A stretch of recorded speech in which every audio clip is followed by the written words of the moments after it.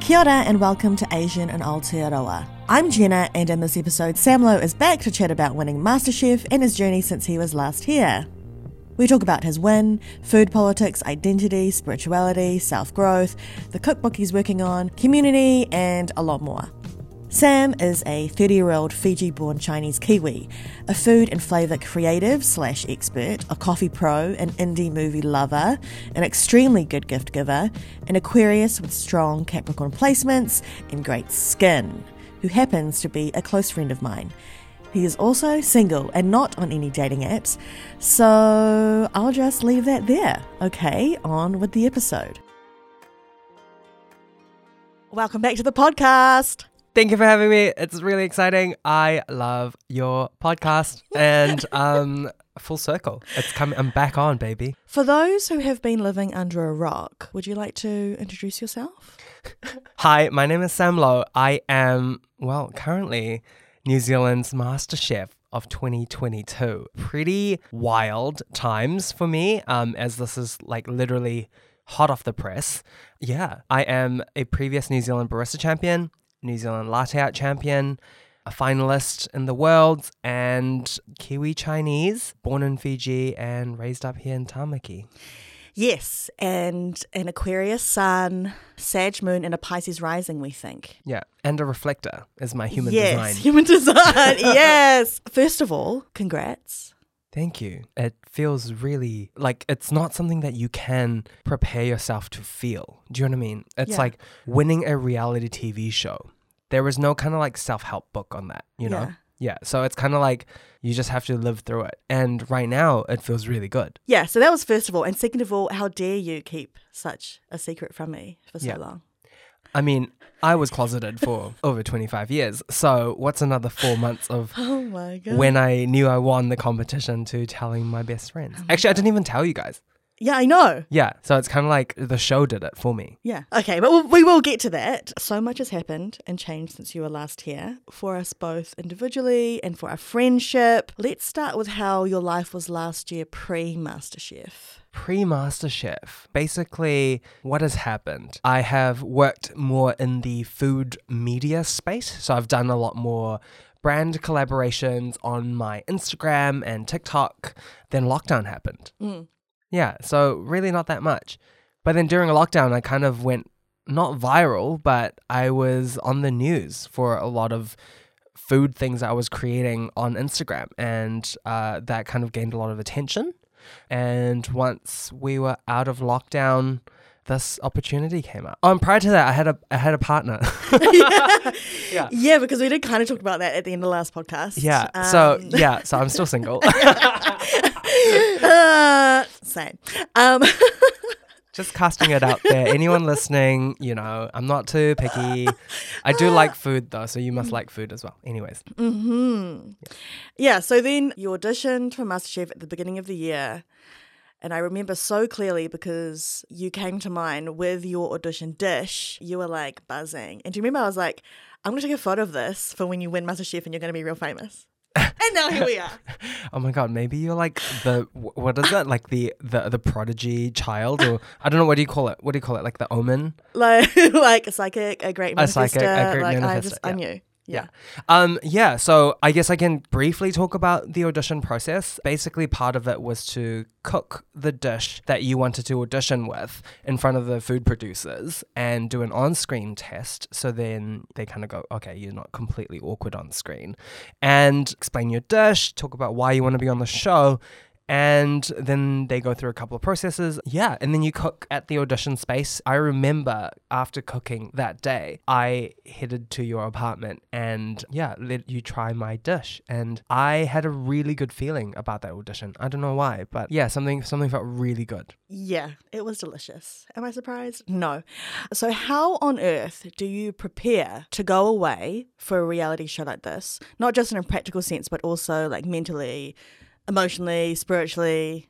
How? I think I've done a lot of work, right? In the last 18 months especially, I've done a lot of self-work in terms of like my spiritual health, my mental health, and my physical well-being, and also knowing when things are too much or not enough. And so going into that competition, I knew I had nothing to lose but everything to gain. I think it goes back into like being a model minority. And when I was working through the spaces of within the coffee realm, I had a lot of popularity and grew a large following in the community of followers.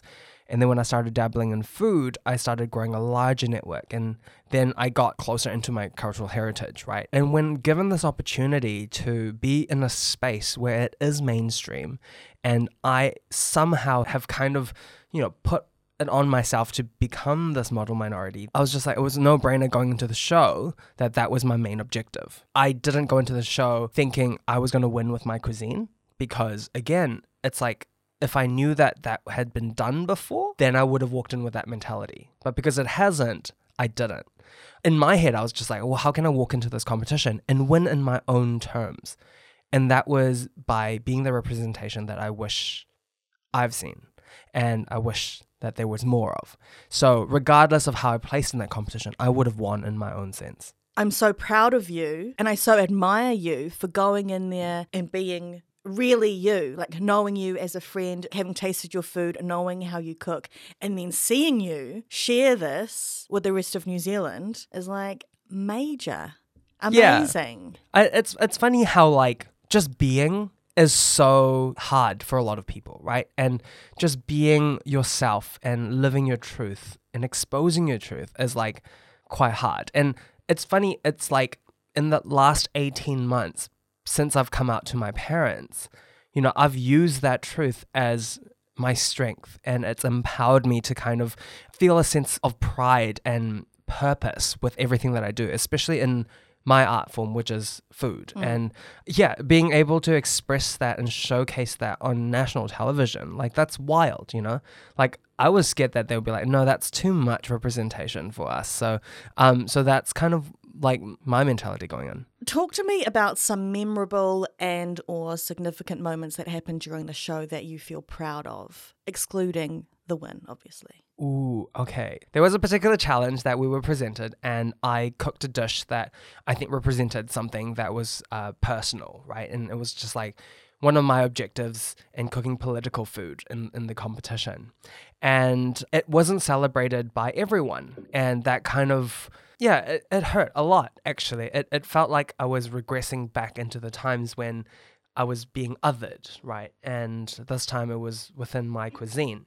So after that challenge, I kind of got back into the contestants' house and I sat all the contestants down and I said, this is how I feel. Wait, how did you do? Were you like, excuse me, everyone, we're having a... Yeah, it was basically like grab a butter knife and hit the glass, did you? Essentially. Yeah, basically. Yeah. I can't remember what exactly I did, but I just said that, hey, everyone, that there's something I really need to talk to all of us about because I think we can't, cook in this competition by just focusing on Eurocentric cuisine if we want to showcase different ethnic minorities and kind of the diaspora of food in Aotearoa. And so then I kind of sat them all down and I said, like, we need to be cooking food that's honest and represents us. And what's funny is that kind of everyone kind of spoke out and responded positively and said, like, you know what, you're right. Like, I didn't walk into that challenge cooking food that I would have been proud of or food that represents me. So I think that was one moment where I was just like, this is impact and this is like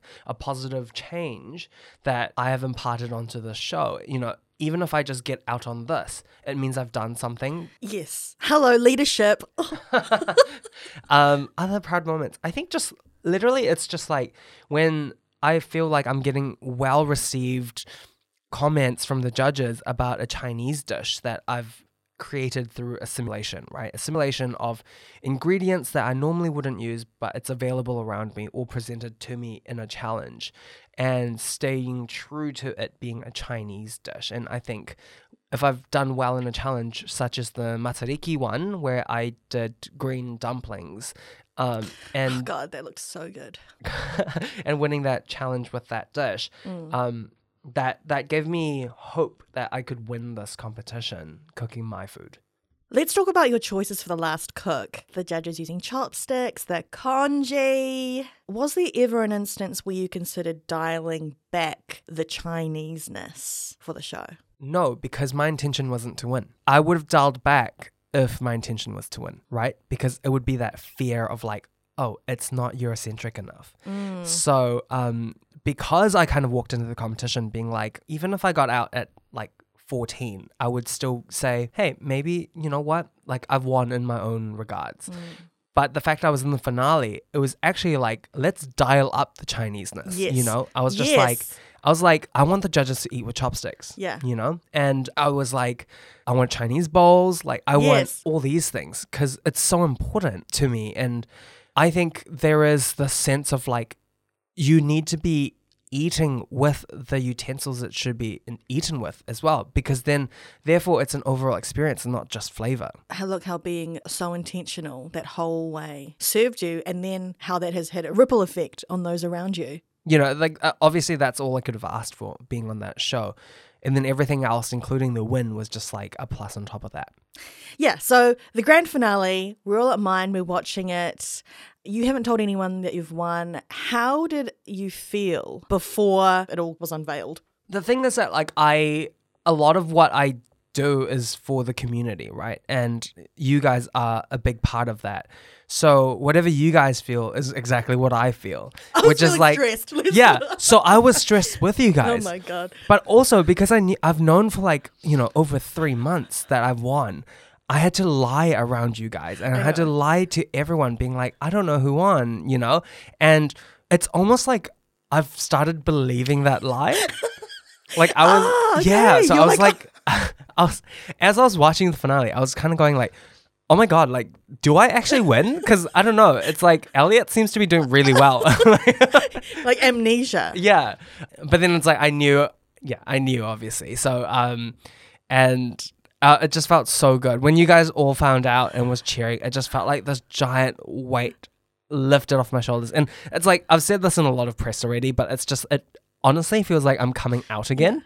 But the reason why I say that is because it's like, I could have told you guys, you know, and I could have been like, I know. you know, because we were actually given permission to tell one person, like our closest and dearest, right? Because obviously mental health reasons. Yes. But I decided not to. Because it's like, I just, that fear of like me getting in trouble or like someone feeling upset that I've done it, it's exactly the same as like coming out. But then it's like, once I've done it, it's just this like weird relief of like, now it's like, okay, I can live my truth again. So it's like, yeah. Oh my God. Because we spoke about MasterChef a lot. So and much. you had to sit through me giving like this full debrief, my full like critiques and analysis and predictions, and you're sitting there the whole time knowing. Was there a moment when you're like, oh, I'm just going to fucking tell her? There was like a fun game going around in my head being like, oh, I want to know who's like the closest into piecing it all together. So it's great. That's why I always ask you like, who's your favorite? Who don't you like? Why? And like, yeah. So all these is just like, just to see where people have kind of like gone with like guessing how the show has been progressing into the finale. And then we were all like screaming and crying on Sunday. I was quite emotional. I didn't realize I cried that much on the finale as well. Like that was quite long ago. Like I don't actually remember. And like we were cooking on pure adrenaline. That was a long day of filming. And like there's no way we could remember what we've done, what we've cooked, the details around that, and especially that what we've said. So for me to even like piece together that 2-minute dialogue to camera where I was talking about art and culture, like I don't remember that. Wow. I don't remember that. It was good. Wow. That was that was great.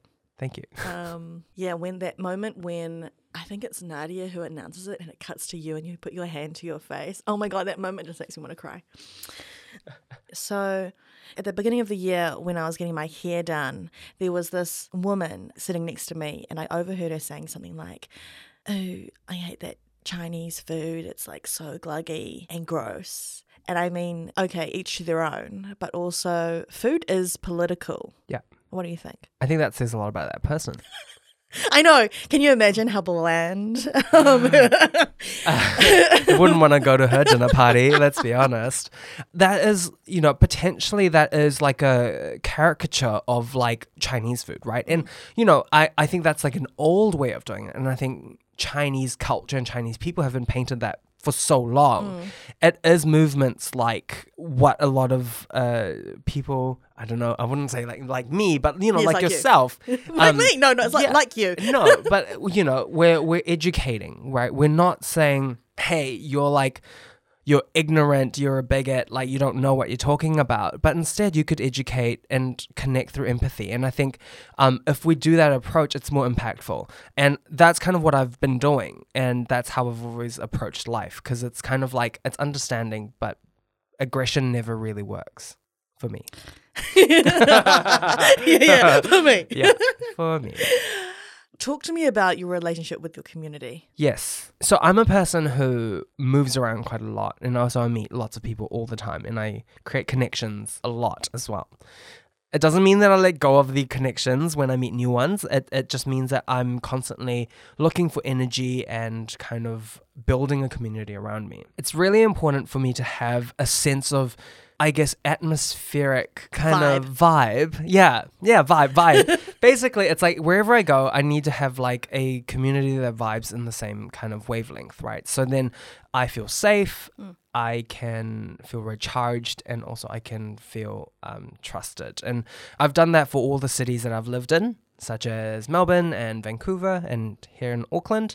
The community is super important because I think a lot of the times people think your closest is always blood related. And I think for me, it's super important that your community are the people that you kind of can open up to the most, and also vice versa. So there's a lot of trust. The community has helped me a lot in terms of going through my life and kind of the coming of age process, and especially in the coming out process, also just in terms of like helping me with the direction that I want to go within life and what is meaningful. But do you know what's the most important thing that the community has done for me? What? Is that they make sure that I'm okay. And I think a lot of the times, like, people can go, yeah, go for your dreams, blah, blah, blah, like, work hard, yeah, great. Your results are amazing. But the thing is that I think true community will tell you to, like, sit down and, and have some chocolate. I'm like, please journal. And journal, and like, so it's like, I think just making sure that you're taken care of. I think that's really important too. Regular listeners will be aware of how I have a word of the year as like an intention instead of a New Year's resolution. And so this year mine is romance and yours is fearless. Yes. Where are you at with that word? How do you feel about it now? If I didn't embody that word, I wouldn't have done half the things on MasterChef, right? So it's like I'm in a completely new environment. I know no one in the space. You can't practice for anything that's about to come your way. And I'm cooking food that's bold, that I've never seen before, and it's unapologetic. So that to me is fearless. So therefore, I believe that I am living that word. How do I feel about it now? Exactly that. It's interesting. It's like a lot of people have asked me, like, how do you feel after coming out of the show? So intense. And I just say I feel more proud. I'm more confident. I'm owning whatever I do have, because that is all I have, and just walking into spaces like knowing your own self-worth. What a shift. Yeah. Fearless. Yeah, because I really can't believe, or I can believe, that it was your dessert, like 10, 10, 10, and when we first met, you like didn't touch dessert. Yeah, I've never made ice cream before 2 weeks prior to going down into the competition. Like, that is insane. Yeah, listen. After going through like a couple of months of competition, it's like you're almost in this like do or die space, and it's so odd. I've never entered fight or flight mode for food before. Like, no one's dying, but it was at a point where I was just like, you know what? Actually, I am good at cooking. I am good at flavor. Like, I am creative, and I can just do all of that in dessert and just literally shock the judges, or it could just be terrible. But either way, it'd be the talk of the conversation. So it was just me going balls to the wall. And like, Yeah. I didn't hold back at that, like at all on that. And I asked this last time, and I want to ask again. How spiritual would you say you are? I think right now, like way more than before. Like when I first met you, I'd probably say like I'm like 10%, but then now I'm like maybe like 40. Yeah, definitely way more up there. Yeah, totally. So growing up, I've always used thought and thinking to survive, right? It's like, okay, how do I avoid predators, or by predators, I just mean like bullies, or conflict, or danger, right? It's always just kind of like analyze the situation, think about the results, and kind of based on statistics, how do you avoid the situation? Very rational, intellectualizing, thinking stuff. Yeah. I hardly ever feel, because I don't know, growing up like in a very, Asian household, stoicism and like, acting tough and just like you having to be, I don't know how to explain it, but it's just you have to be strong all the time. And it's just like, I think there's so much strength in feeling vulnerable and just feeling emotional. And that's kind of what I've started embodying. And when you've like first met me, you probably have never seen me cry before, right? But the fact that like I cried in the space of like, 3 times in a day in the finale episode, like it just shows like how open I am to just letting feel kind of take the lead. And that's something that I want to like explore more of. Yeah, that is fearless too, isn't it? I think so. Yeah. So here you are heading into a new phase of your life. What's taking up your headspace now? It's weird. It's like when my mum called me after I won the competition, she was like, congratulations, so happy. Also, avoid all the mean people that will try to like take advantage of you. And right now, I think the main space is like navigating who can I trust, and, like I still want to grow in terms of my career, but also that it comes with a lot of business opportunities, right? And there's a lot of attachment to that. So I think right now it's just like being selective with who I want to work with, and also like foster this genuine growth into something that I feel is impactful and good for my brand, and genuinely try to inspire people to either cook or celebrate their cultural heritage or just live their truth. I think you do that with your eyes closed. Yeah. I'd like to get paid for it too. Yeah. Okay. Oh, yes. So that would be the ideal. Moving ahead. Moving ahead, I think I just want to take off bucket lists, to be honest. What's on it? One of them is this cookbook deal that I've won. Everyone listening, go buy it when it's out. Yeah, amazing. Yeah, that cookbook will obviously represent a lot of me and kind of my life experience, but also like I want it to be really accessible for a lot of people. Regardless of like your background, you should be feeling inspired to cook from it, and also being able to build a simple pantry where you can cook a bunch of different foods and make it exciting. I want it to be, again, very accessible, so you can get all the ingredients, even from like the international section of like a supermarket. Yeah, that's like exciting. So the cookbook is on the bucket list. I definitely want to do more media. I don't know what that is specifically. Could it be?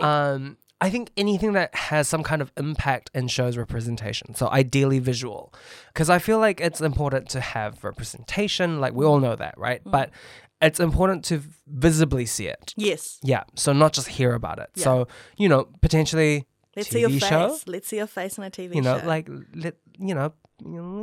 pick me up. Yeah, like I've got things to say.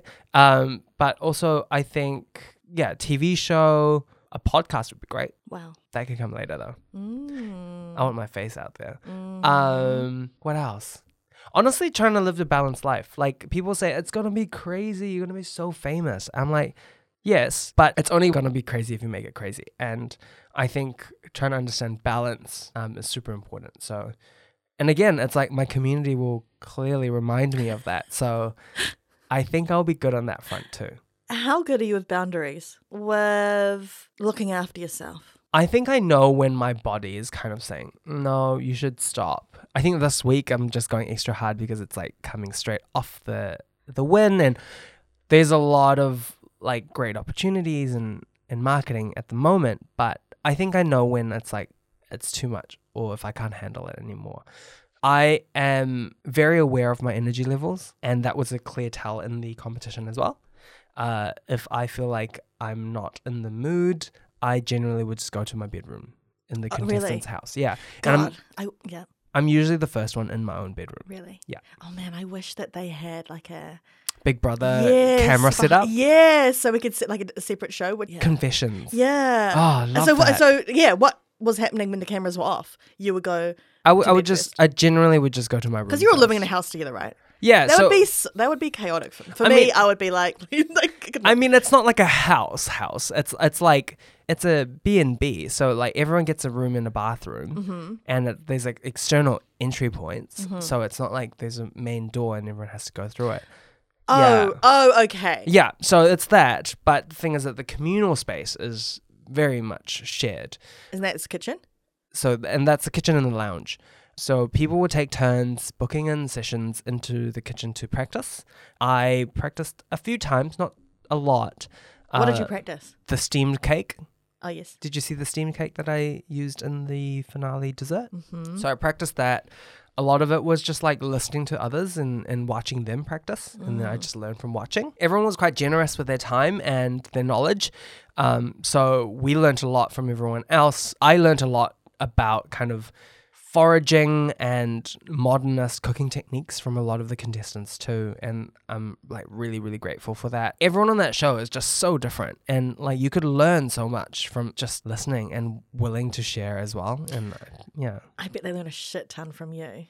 I don't know about that. Yes, considering, I mean, I'm just saying from my own personal experience, how I've learned from you. So I can imagine going away for so long, living with you, they would have naturally, I'm sure. I don't know. I can't answer that. But that must have been so intense when you've got all of those energies and you're also being filmed during the day, like really quite full on. Yeah, it's very full on, and that's why it was like super important for us to kind of just make sure that we recharge the correct way. And you know, not everyone behaved as they should have, you know. And so I think it's important that everyone looks after themselves, especially in those type of environments.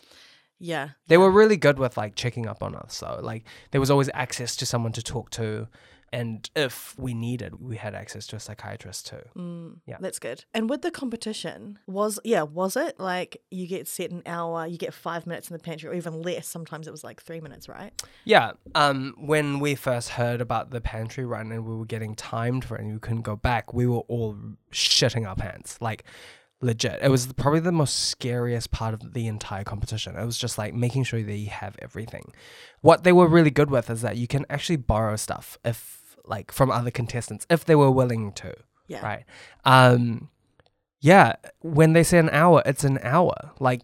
And it's like when they present the challenge, they will rejig the cameras and then it's go. So it's that just hearing it stresses me out. It's very stressful. And also it's kind of like a competition where you literally can't prepare for, because there's no way you would have tried every single ingredient or scenario that could potentially be thrown at you. Oh, God. And with the final, they give you the brief. Can you talk about this? Mm-hmm. That you got the brief the day before? Yeah, so we got the brief the day before, so then obviously we can tell the designers to be like, hey, this is the restaurant that I want to create. I want chopsticks. I want all these things. And then they'll try their best to get it. And then you basically had one night to prepare the menu. So how long do you think it took you from getting, how many hours would you say, like from getting the brief until like knowing, okay, this is what I'm doing? I think I didn't sleep that night. Oh my God. So I probably had like all 8 hours. Yeah. So it's just like constant brainstorming and kind of like looking at other restaurants or chefs that I admire and kind of look for inspiration and kind of take like a riff of that. But I think I was cooking a lot from my childhood, so there wasn't a lot of other people I was looking at. But potentially it's more cooking techniques rather than food ideas. What technique did you use on the show that now, on reflection, you're like, holy fuck, I did that? I've never used sous vide before going on the show. Is that like that water bath thing? Yeah, so sous vide is essentially like keeping a product in a bag in a constant temperature controlled water bath. The reason with that is that so then it never exceeds its temperature, so you never technically overcook the product. yeah, so I used it for my strawberry jus that I did to extract the strawberry juice. And yeah, I've never made like a meringue before. Like basically all those desserts I've like not made before. What the fuck? Yeah. But I mean, like, isn't it so great that like all the guest judges were like POC and they cooked like really interesting They were all food. POC. Yeah, they were all Monique Fiso, Yes. Michael Meredith, Yes. and Sid Sarawat. Amazing. Yeah. I think they were consciously doing that. Really? Yeah. All of those dishes were like Insane. incredible. Yeah. Yeah. Yeah, they were hard. They looked hard. Yeah, they were very, very hard. Yeah. Would you do it again? Be on the show? To compete, like fully again? Or if there was like a fans' favorites, right? Oh no, actually, I don't think winners can go back. Anyways, I wouldn't do it again. The reason for that is because like you're doing it for the experience, right? Like I don't know, like for someone who wants to just go in there just to win, then yeah, go hard. Like keep doing it. Go you. Yeah. For me, it wasn't about that. You know, for me, it was like representation and telling my story. But you know, who would have thought that was good enough to win? And I've done that. So like, if I did it again, it wouldn't be the same experience. Yeah. It would be a disingenuous story. You've done what you needed to do. Yeah. And you won. Yay. Shall we pull a tarot card? Oh. I bought this a section in Well, your podcast? Can you make this maybe. a section and then have like a jingle? a jingle. Yeah. So I bought a tarot deck and I also bought the Pleasure Oracle deck. Oh, love Which Pleasure one? Oracle. Would you like them? Girl, I'm very single, so Okay, should we do a Pleasure Oracle card? yeah, of Okay, course. We'll see what happens. I keep getting like the one that says hungry like a wolf and I'm like, I know, thirsty. Okay. I'll just get you to shuffle. Yeah. Do you want to explain why do we have to shuffle? Is it just to spread energy across the deck? Yeah, getting your energy infused with those cards. This is the Pleasure Oracle that I was given by Sonia Renee Taylor herself. Oh, wow. So yeah, this deck is about empowering prompts for sex, intimacy, and pleasure. I haven't had one of those in a long time. I will pull this one. Okay, let's have a Yeah. look. What did I get? This is what it says. Who benefits? Oh, this is interesting. Who benefits from your shame? Think about it. What forces of oppression want to see you small, shamed, and unworthy, and why? This is your invitation into a deeper understanding of the social structures of shame. The more you know where it comes from, the more you realize this shame is not your own, and it's not permanent. Okay, so this is the action with the card. Shift it by showering yourself with unconditional love and rich adoration. Worthiness is a muscle that must be exercised to become stronger. Actively disengage with ideas, people, and imagery that would have you doubt your worth. Your sensuality is part of that worth. It's time you claim it. Yo. That's literally like coming off the show. Yeah, what? Yeah. Yeah. I think for too long, I always defined my self-worth from other people, right? And like, especially in my sexual life or in my relationship. And I think if I didn't get any matches on Tinder or anything on Grindr, like, therefore it's like, oh, I'm not worthy of love, so I'll just take anything.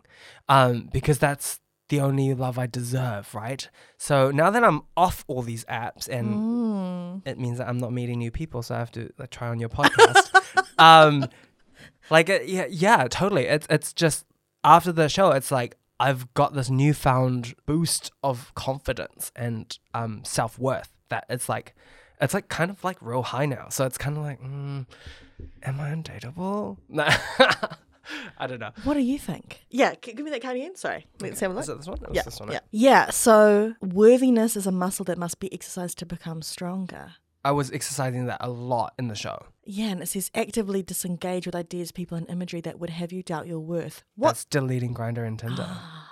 You know, but if those apps work for you, then go for it. Go for it. You know, it's like I'm not telling you to not do those things. But I think as a queer Asian man on those apps, it is so objectifying. And I think it's so much mental health problems attached to that. Like I wouldn't use those apps.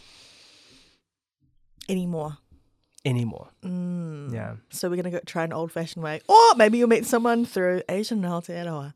It hasn't worked for me, but maybe it'll work for you. Are you listening? I make really good food. Yes. Yeah. So how might you shower yourself with unconditional love and rich adoration? What things might that involve? Honestly, it is just like, it's like what I think is self-care. Yeah. Right? Which is like doing things that I enjoy on my own without other people.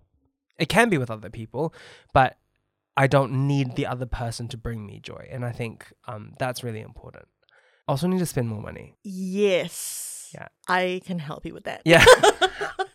Because it's like I think growing up with like parents who definitely put money as the forefront of most decisions in life, being conscious of how much I spend and how it hinders the joy I feel for certain things. Like I think it's like stemmed from childhood, and I think right now it's like if I just want to eat certain things or like drink a can of soft drink that I think might cost more than the other brand, like I normally wouldn't go for them, but then now I'm like, actually, like I deserve this. So it's like, it's little steps, but they are steps, right? Little things. Yeah.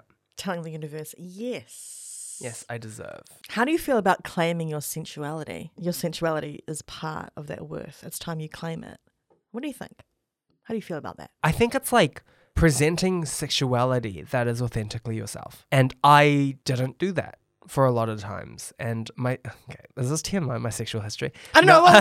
Well, sensual doesn't need to be sexual. No, but I think it plays a role in that, right? Like, you know, like I think if I were to meet someone that I can sense was more attracted to masculine acting bodies, therefore I would put on a more mask version of myself, you know, and vice versa. So it's like right now I'm just like, oh, I'm too tired to do that. I just want to be me. Yeah, I just want to lay there.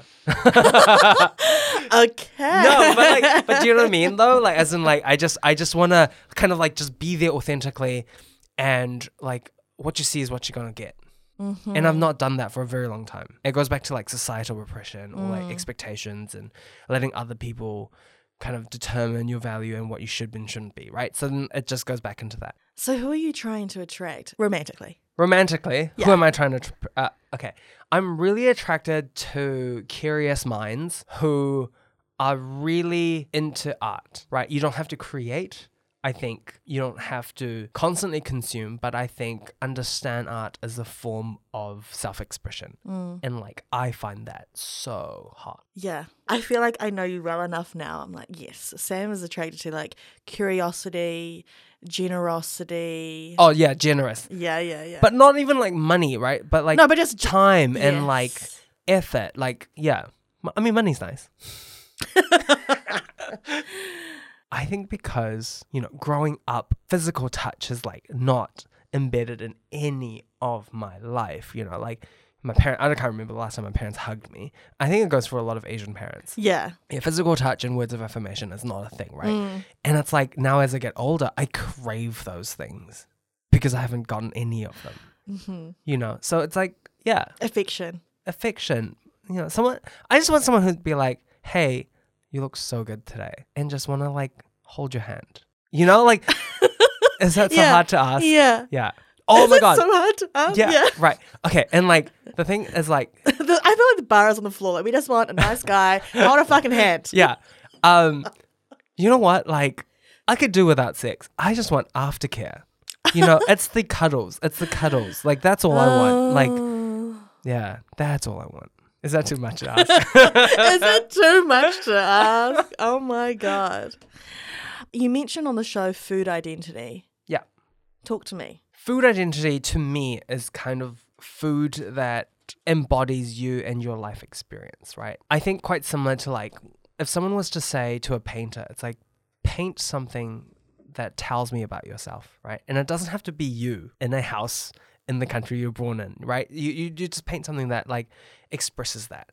And for me, my food identity is very clear, and I can own that and say I'm very proud that I'm able to unlock that as an art form of self-expression, because I think the food that I cook not even just on my show, but just like for myself and for my friends, is very much uniquely me. Like, I'm not comparing myself to another dish or another chef's mentality, or I'm not trying to copy something, but I'm also not trying to aim for tradition or authenticity, because I think those two words have a lot of negative connotation. I think the food I cook is authentic, and that is authentic to me. And no one can tell you any other. So, like, who else can say they've cooked a ginger congee with a torched power and a power XO sauce? Like, I mean, maybe someone's done that before, but the thing is that the gingery congee base that I've made is uniquely something that I've developed. And like, the power technique is something that I've kind of seen in Japan, and like, I admire. The XO sauce is like something that I've been developing for a long time too. So all these things are like specifically mine, and my child memory attached to that congee. It's food that no one else can create from scratch without having to see it first. That congee, is that what you made on Sunday? Yes. Oh, I didn't make power because power's expensive. Yeah, I know. Yeah. But like the rest of it, it was really good. Okay. Yeah. And do you know what? I had a friend who's of Taiwanese descent, like, who was at the Rex. Yeah. He was at the party. Shout out to Rex. He tasted congee and he said that was the best congee he's ever had. You know, and that's coming from someone who eats a lot of congee. Yeah. You know, and it's like, that's interesting because it's like, he's tasting my lived experience in a bowl. He can connect through it, through his childhood memory. But therefore, for him to say it's the best he's ever had means that I don't like the word elevate, but what I've done is that I've added extra to it that makes it more interesting and more exciting. Yeah. And it's so funny, you know, when you... when you have hosted a potluck and you're like, bring a dish that represents you. And I'm like, okay, I'm going to bring some KFC. And you know what? I thank you for that. 'Cause I love a wicked wing. Yeah, it's like, I remember that. Like, that was the premiere of MasterChef, and I asked everyone at the potluck to bring something that represents who they are. And I think that's like special, right? Like, and honestly, like, a box of wicked wings is a good time. So yeah, and so that leads me on to, I remember you saying, I think you heard it on a podcast, because I mean, I would say that my cooking has improved since being friends with you. Yay. But in general, I've always been like, cooking is just not for me, blah, blah, blah. And then you mentioned that you'd heard on that podcast, it's like something to do with like self-care, self-nourishing, right? What was the thing? Remind me? It was that we make excuses to not cook because we think we don't deserve good food. It totally goes back to self-care and self-love. Yeah. It's like, you know, when we kind of say, because, okay, let's go back, right? Cooking is one of the most human things we could do, right? Like, there's no other animal that does it. It takes time and it takes effort, right? So if you are spending time and effort to nourish yourself, that is self-care. Yeah. Right. So if you want to actually love yourself a little bit more, I think you should cook for yourself, because that's totally it. And people who say, I'm too busy, I don't have time, cooking's expensive. I mean, it is expensive. Bullshit. Because, like, food cost, you could totally make a really delicious meal super cheap. Yeah, that's true. Well, with your help. Yeah. Like, you can help go me, out, Sam. Help me. Like, you can make a delicious bowl of, like, you know, like grilled chicken on rice with a veggie side, right? That you could make that for like under $4. Yeah. But then you'd happily pay that for $17 at a shop. You're right. I know. Yeah, I remember when you said that, and I was like, oh my God. Am I calling you out? I feel attacked. Yeah. But it's interesting. It's like, people really shy away from cooking because they feel like they're not deserving, and also they are just intimidated. But the thing is that once you start and you progress, like, here's a tip for if you want to start cooking. Add one new ingredient to your pantry every week. By a year, you would have 50 items in your pantry. And that is a lot of flavors. That is a lot of ingredients. It doesn't sound like much a week, but honestly, it changes your food. A lot of people ask me, why do my food taste the same all the time? Yeah. And it's because you're using the same ingredients to season your food. Yeah, and so, you know that nice salt that you got me? I just got you, like, literally flaky sea salt. But it's better than what I was using, right? Absolutely. Well, I tasted the difference. was Isn't really it? good. It was really good. It's not just taste, it's texture. It was right? nice. It's like It a was slight crunch. It yeah. adds more interest to your food. Yeah. And it's actually like less salty than other salt. It was really good. So thanks. It's the little thing. Okay. Anything else? Oh, so I was talking to my book publisher recently, and we were talking, and then I said, I constantly look overseas for inspiration because there's not a lot of people cooking food like me in New Zealand, especially in the Chinese context. You know, not a lot of people are cooking food that's assimilated into the environment and showcasing their own lived experience. A lot of it is from like authenticity and tradition. It's like my mum's recipe, my grandma's recipe. That's great. But I think there's so much more, and there's so much more interesting flavors that can happen when you let go of that. Like, hang on to it as inspiration, but the thing is that you can build onto that. And that's kind of a big way of like my thought process in terms of cooking food. I take something that I'm really, really familiar with, and then like I add my twist to it that I think makes it more exciting. So we were just talking about like kind of the cookbooks that I look at and the type of chefs that I look at as well. And they're all based like in the US or Australia, where they have opened up restaurants that are like Michelin star, and they're modern Chinese. And I think they really represent kind of the areas that they've been brought up. And I think we could learn a lot from that. So anyways, so these are the people that I'm quite inspired by. So like Brandon Ju, who owns Mr. Ju's in San Francisco's Chinatown. It's a 1 Michelin star modern Chinese restaurant. The food is not like super crazy, but it adapts to the environment. And I think there's something beautiful about that in what he does. There have been two people from Chinese descent who have won Top Chef in America as well. Mei Lin and also Melissa King. Yeah, Melissa King and Mei Lin. They both won Top Chef in the US in different seasons. And they, again, cook from the heart, and they assimilated Chinese food, and then they talk about their food stories. Not to my extent, because I basically only talked about that on the show. But they were professional chefs. And, you know, these are the people that I look up to. But more recently, I've been really inspired by Salil Ho. So they is a queer Asian food critic based in San Francisco for The Chronicle, which is a huge publication. And for her to even have that position in the US means progress. Why I love her so much is that she's so bold and confident and just like unapologetic with what she writes about and says. Her first ever essay that she wrote as the head food critic was on the consumption of dog meat around the world and about the culture around that, because it's mainstream in certain countries, but it's weaponized in Western society, you know. And I think that's making progress, and that is sparking conversations. And I think that's what we need to do a little bit more of. But I honestly think, you know, representation matters. Like, we've heard it so many times. But the thing is that it's important to put representation in positions of power.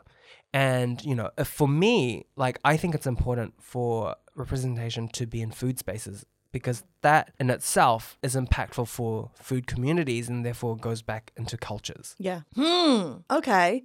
Finish these sentences. Yes. I'm releasing A cookbook. Yeah. Wait, what did you want me to say?